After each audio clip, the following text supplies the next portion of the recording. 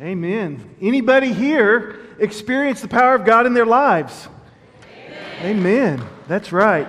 Fantastic. Tara, thank you for sharing the story of Addison and Ainsley. Happy birthday, girls. We're excited for you. And one of the things that we're focusing on today are those prayers of thanksgiving and gratitude as we continue to offer our prayers for healing. We want to make sure that we also offer our praise and prayers of thanksgiving. So on our prayer walls this morning, when you received a card coming in, you'll notice there were two sides this week. One was a side to continue to offer prayers for healing, and the other side was a side to offer praise for healing, to offer your thanksgiving to the Lord. And during our response time, our invitation time, we're going to invite you again to come and to fill our prayer walls. Someone had remarked, well, that's kind of like what they do in Jerusalem, right? When they leave their prayers along that wailing wall. Well, there's a visual for you, right? And we're asking the church to come and to give witness and testimony of the power of God through prayers. And so we would invite you, as the service comes to a conclusion, to bring those prayers of praise for healing and God's power in your life, and also continue to put those prayers for healing and where you'd like to see God stir and move in your life as a visual demonstration that God is at work and that we trust in Him and we offer our cries and our prayers to Him because He is faithful. So you can, again, as the Lord would stir even during these moments to complete and to fill that out in preparation, would invite you to do that. This morning, my question for each of you is, what would you do in order to be healed? What would you do? Would you embrace the medical and scientific practices of your day? They tell us that in the classical time of the Greeks and the Romans, that bloodletting and leeches were the preferred method of dealing with illness. Anything from a sore throat to the plague. They would drain you. They would drain your body of the blood. Their thought and belief was that you had all this bad blood in you, and if we can get rid of the bad blood, then you'll get better. When George Washington became ill, and this isn't classic Greek and Rome time. This is just several hundred years ago, a couple of hundred years ago. George Washington became sick, and he preferred this idea of bloodletting. He thought that was a good way. He felt that he had been healed and cured from bloodletting. In previous times, he'd been sick. The first time they took blood from him that day, they took about a half a pint of blood. The fourth time they took blood from him that day, they took 32 ounces of blood. That was the fourth time. Modern research tells us that that's not the best way to fight infection and to bring about healing. But what about trepanation? A medical practice that's been practiced for over 7,000 years. 7,000 years, going back to the early Egyptians, in which they would cut holes and drill holes into your brain, past your skull, so that the evil spirits could get out that were causing you to be sick and having the convulsions and the epileptic fits that you would have. Would you submit to that? It's the modern current practice of the day. What would you do in order to be healed? How about let doctors fill your body full of poison? We call it chemotherapy. I wonder, in 100 years, what we'll look back on and say, wow, can you believe they did that? But for today, that's apparently the best way to get rid of cancers and those kinds of things. What would you do in order to be healed? I want to share a couple of stories with you today. The first comes out of the Old Testament. If you would, turn to 2 Kings chapter 5. It's verses 1 through 19. It's the story of Naaman. And we're not going to read this passage, but I want to retell the story for you. Naaman was the general of the Syrian army.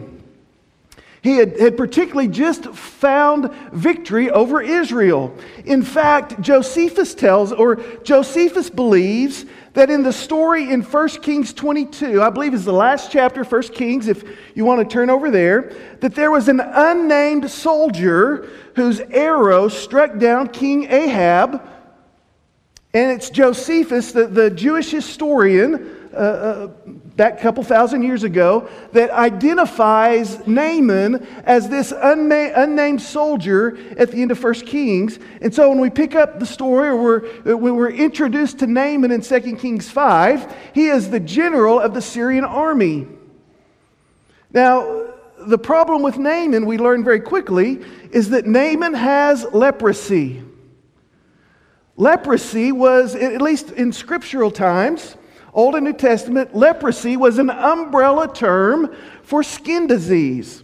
It could mean anything from psoriasis or eczema to what we call today Hansen's disease, which is that form of leprosy that begins to eat away at the digits of your body and even parts of your face, your nose, your ears, is that terrible form of leprosy that we wouldn't automatically think of.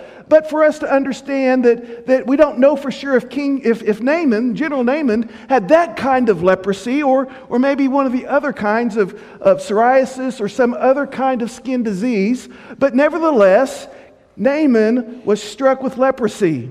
And in that particular in the cultures of that day, if you had leprosy, you were unclean and there was something wrong with you, and there was a separation from the rest of culture that you had to experience. So in addition to just the inconvenience, the pain, the hurting of normal life, especially as a general of the army, you had to deal with some of the other social stigmas as well. Now, Naaman had this long enough where the implication in the story is that he had begun to lose hope. And yet there was probably a teenage Israelite girl that was one of his servants. And she remarked to one of the other ladies in the household that, wow, wouldn't it be great if Naaman could meet the prophet of Samaria? And she was referring to Elisha. Of course, they had just defeated the Israel army several chapters earlier. Well, so Naaman, without hope, he gets this piece of hope and this possibility. He goes to the king of Syria and says, I've heard this story that if I can go to Samaria, there's someone who would heal me. The king writes and grants a letter for him to travel. Now, I would imagine, with the climate of that time, being the general of the army, that whenever Naaman went into Israel, he went in with quite a bit of force behind him.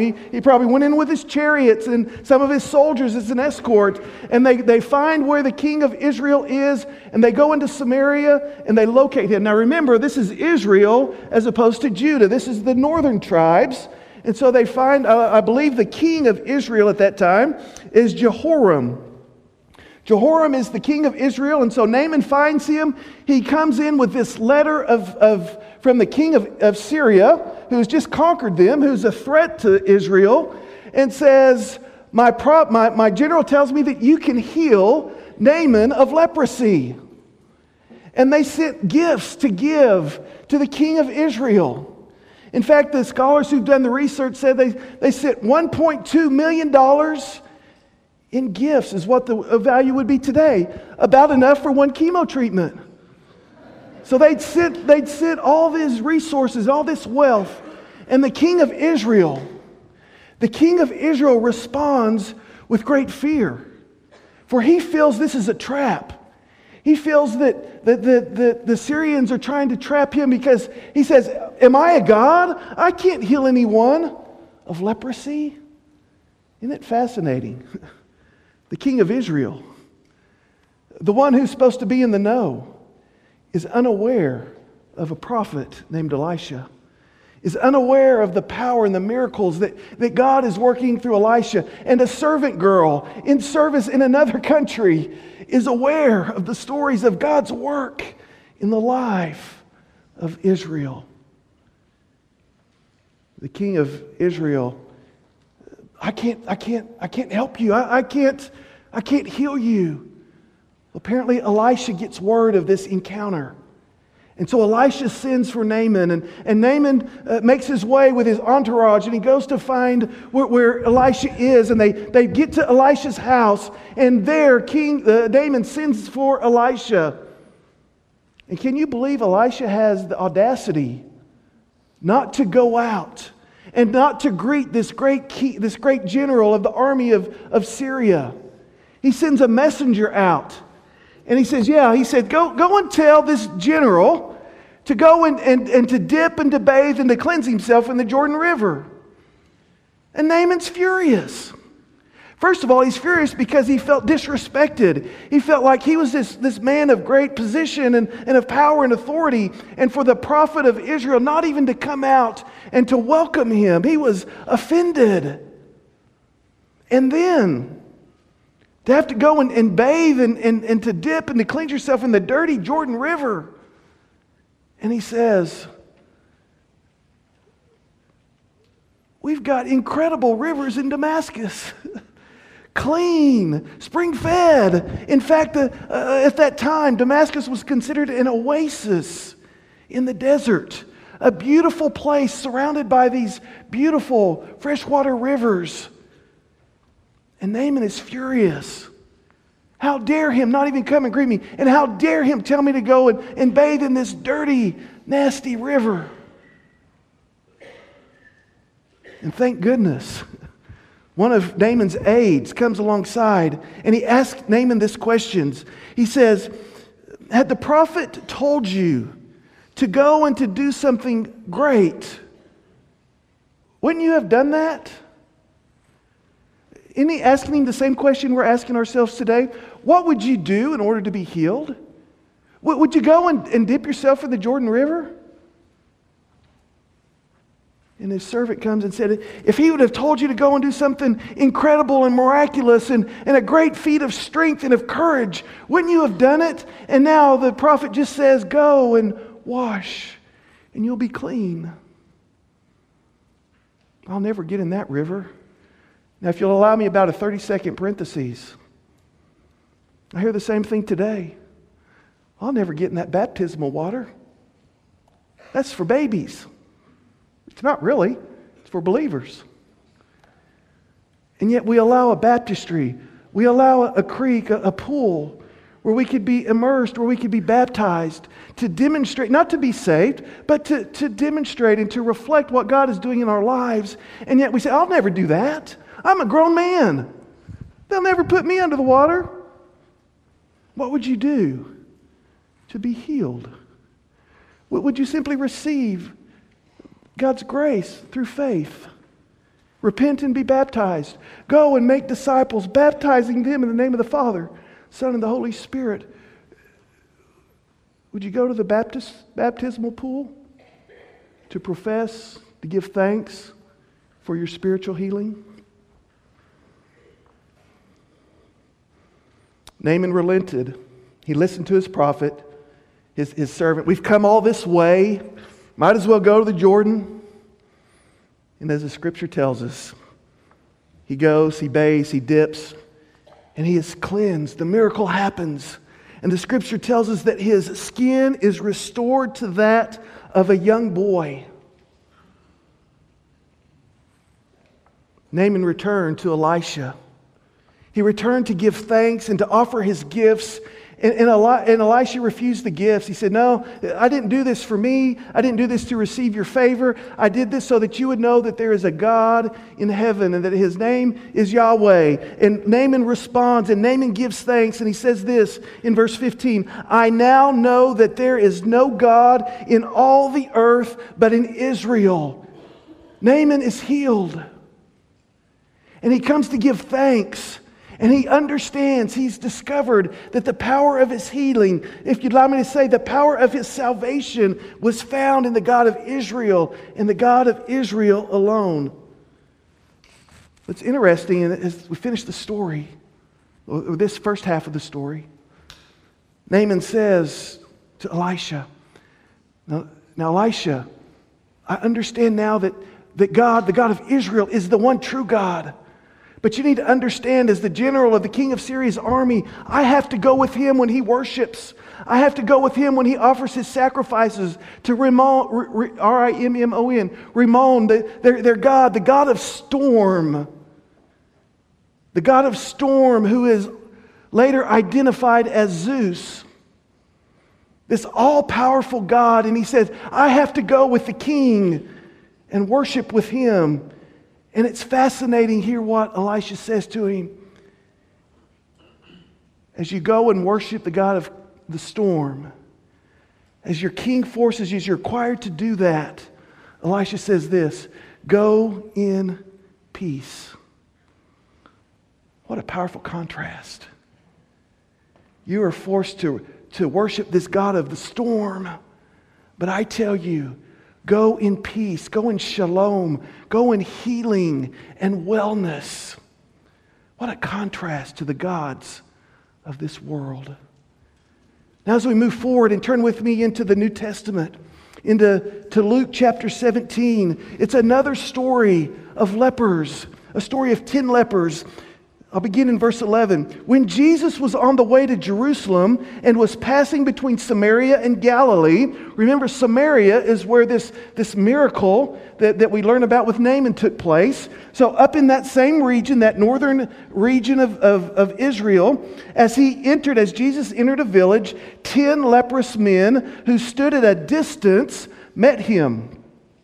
And they raised their voices, saying, Jesus, Master, have mercy on us. And when he saw them, he said to them, go, show yourself to the priests. And as they were going, they were cleansed. Now one of them, when he saw that he had been healed, turned back, glorifying God with a loud voice. And he fell on his face at his feet, giving thanks to him. And oh, by the way, this guy that was healed was not a Jew, he was a Samaritan. Then Jesus answered and said, were there not 10 that were cleansed? But the 9, where are they? Was no one found who returned to give glory to God? Were none of God's people there to give thanks and glory to God? No, only this foreigner. And he said to him, stand up and go. Your faith has made you well. Again, we are reminded of the significance of leprosy in this day and in this culture. The lepers of Jesus' day, as we mentioned earlier, were considered unclean, and they were banished from the normal course of life and activity. They were banished from their families. They were banished from work and from communicating and just living in and out of the community. Lepers were required to stand at least 50 yards away from people, and oh, by the way, that's downwind. So when the scripture tells us that Jesus entered a village and there was a group of 10 lepers that were at a distance and they yelled at him, we understand. Be like Phil. Hey, Phil, have mercy on us. We're lepers. Now, you can't get any closer. We're unclean. We're unclean. Can you imagine everywhere you went, if you saw a healthy person, you saw someone, you had to yell out, unclean. Unclean, don't come near me. Don't come near us. We're unclean. And that's the culture in which this story is told. Now we understand why these lepers would have traveled in communities together. Because they only had each other. Probably a lot like our homeless communities feel today. For whatever various reasons in their own lives, they've been forced from their homes. They're not welcomed in their homes. They're not welcome in mainstream society. And so they're forced to band and together and to care for one another and protect each other. It's the same story and picture that we have here with the lepers. In fact, someone said this, the curing of a leper would have been the equivalent of raising that person from the dead. That's how dead they were to their families and to the rest of society. That the only way to understand their healing would be to say, if they were resurrected. And they call out, Jesus, Master. They recognize Jesus' authority. Have mercy on us. Now Luke tells us in chapter 5 that Jesus has already demonstrated a willingness and desire to heal lepers. He's already healed a leper earlier in this story that Luke is telling us. And he simply says to that leper, he says, be cleansed. and go to the priests and make an offering. And so here, as the lepers are up where Phil is, he just says, hey, go to the priests. And the story tells us that as they turn and as they begin to make their way to the priest, that they realize that they have been healed. But only one stops. Remember, there's a distance. There's only one. And the story tells us that this Samaritan, comes back and he takes care of that distance and he falls at the feet of Jesus and he begins to offer his thanksgiving to Jesus for the healing that he experienced. This Samaritan leper remembers, he stops, he pauses to give thanks. And Jesus looks at him. He says, weren't there 10? Where are the other 9? Only one had returned. William Barclay says this. He says, in times of bitter need, we pray with desperate intensity. Have you been there? There's great need, there's bitter need, and we pray desperately. We pray intently. Then time passes, and we forget God. God, Lord, have mercy on us. And then when God has mercy on us, we forget to stop and say thank you. We call it sometimes our foxhole experience and mentality. God, if you'll just save me from the bombs that are going off around me, if you'll just save me, I'll give you my life, I'll do whatever, just save me, I'm desperate, I need you. And then we're saved and we just forget. Is that what happened here with these 9? Jesus looks at this Samaritan leper and he says, go, stand up, go, for your faith has made you well. I offered some emphasis while we were reading. I think it's fascinating, and I'm not sure quite what it means, but I think it means something. Look at in verse 14 and 17. The words for healing there is a unique. It's a word in the Greek that says to make clean. It's used twice in verse 14 and 17. The lepers are made clean. I take this and understand this to say that the lepers are made clean ritually. They are now ritually pure. Go to the priests. You've been made clean. Let the priest examine you and declare you clean so that they could return to their families and to their lives. These men were no longer outcasts. They had been healed socially. But look what verse 15 says. Verse 15 is a different word. And it says, you have been healed. And this word in the original language means that you have been healed after being sick. So after having leprosy, now you've been healed. You've been made well. You no longer have leprosy. You have been healed physically. The leprosy is gone. So in these first two words, we are socially cleansed and purified. We are physically cleansed and purified. But notice in this last verse, in verse 19, my scripture says, you've been made well. That's the word that we use, oftentimes translated as salvation. You have been saved. Your faith has saved you. Not only are you socially and physically healed, but now you are spiritually healed and cleansed. Church, all 10 of these men were physically healed. All 10 of these men were socially healed and restored. But only one was made well and healed spiritually. Only one experienced the healing that leads to salvation. Yes, we must always and continue to pray and seek healing when disease attacks us and attacks our bodies. And yes, we must always seek and pray for healing when we become outcast and broken relationally and socially. But our journeys and stories of healing are incomplete if they do not touch us spiritually. You may or may not experience the physical, mental, relational healing that you desire, but each of us can experience the spiritual healing that in Christ Jesus God desires for each of us. David Garland, professor at Truett Seminary, who has preached here before, wrote this. He said, while many receive healing in their lives, only a few encounter God in their healing.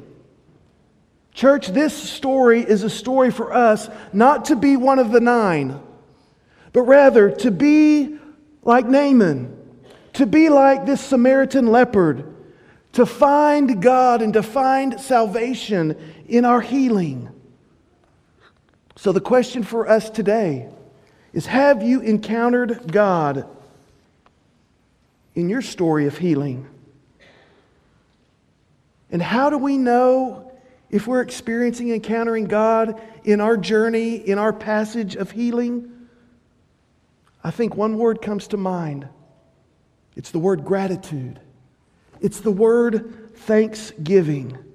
For you see, I've come to believe that saving faith and thanksgiving are indivisible. Healing and saving are gifts of grace. None of us has a right to healing or salvation, and none of us are entitled. In an age of entitlement, none of us are entitled to healing and to salvation. No one is guaranteed, and none of us deserves to be saved. Thus, healing and salvation should both be received with gratitude, thanksgiving, and humility. Part of my journey has been, and I don't know if this is right or not, is almost been a survivor's guilt. Why did I get the kind of cancer that you can treat and heal? Because we know many people who've gotten cancer and it hasn't been able to be healed. And it's brought their death earlier than any of us would imagine.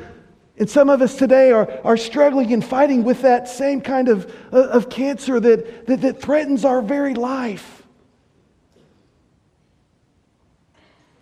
How do we deal with the possibility that, oh God, I got cancer, but I'm going to survive this?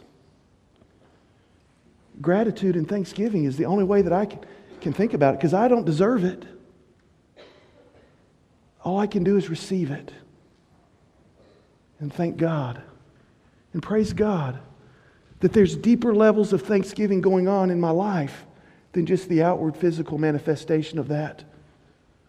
Naaman and the Samaritan leper offer us a striking and unexpected contrast to the supposed people of God, the king of Israel and the 9 Jewish men, in possessing saving faith that manifested itself when healing came. And their response was a response of gratitude. Albert Schweitzer put it this way: healing can lead away from salvation. Did you catch that? Healing can lead us away from salvation when we only want something from God, and when we do not want God in this something. Saving faith wants to know and experience God above all. So our stories of healing must be first and foremost stories of faith and how we experience God in the midst of our illness, in the midst of our struggling, our sufferings, and our brokenness. Listen, church, God is not the means to healing, an end. God is the end. God is the end of everything that we pursue and experience and do. God is not simply the means to get to a different kind of end like healing.